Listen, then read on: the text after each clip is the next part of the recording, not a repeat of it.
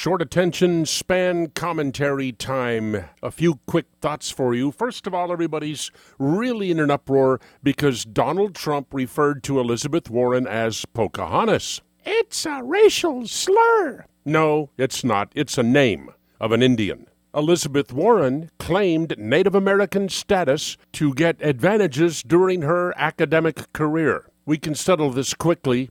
23andMe or Ancestry.com.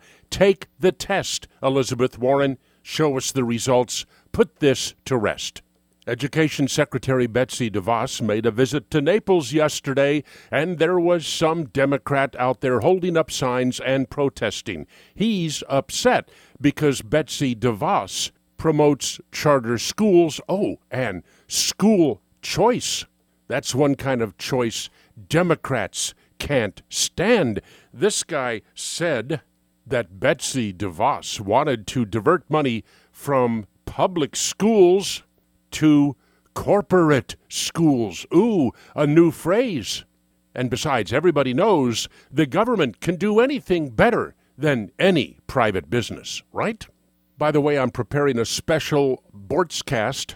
It will focus entirely on the creation of the government school system in the United States, why they did it, and where it took us.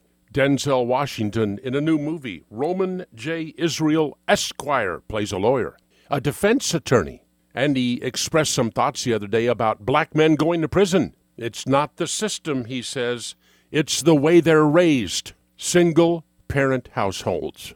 It starts at home. It starts with how you raise your children. If a young man doesn't have a father figure, he'll go find one in prison. Think about it. In the Solomon Brothers Studios, Naples, this is Neil Bortz.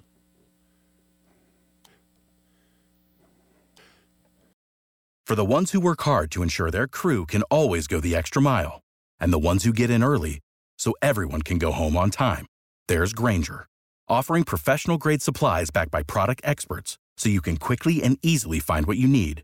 Plus, you can count on access to a committed team ready to go the extra mile for you. Call, click Grainger.com, or just stop by.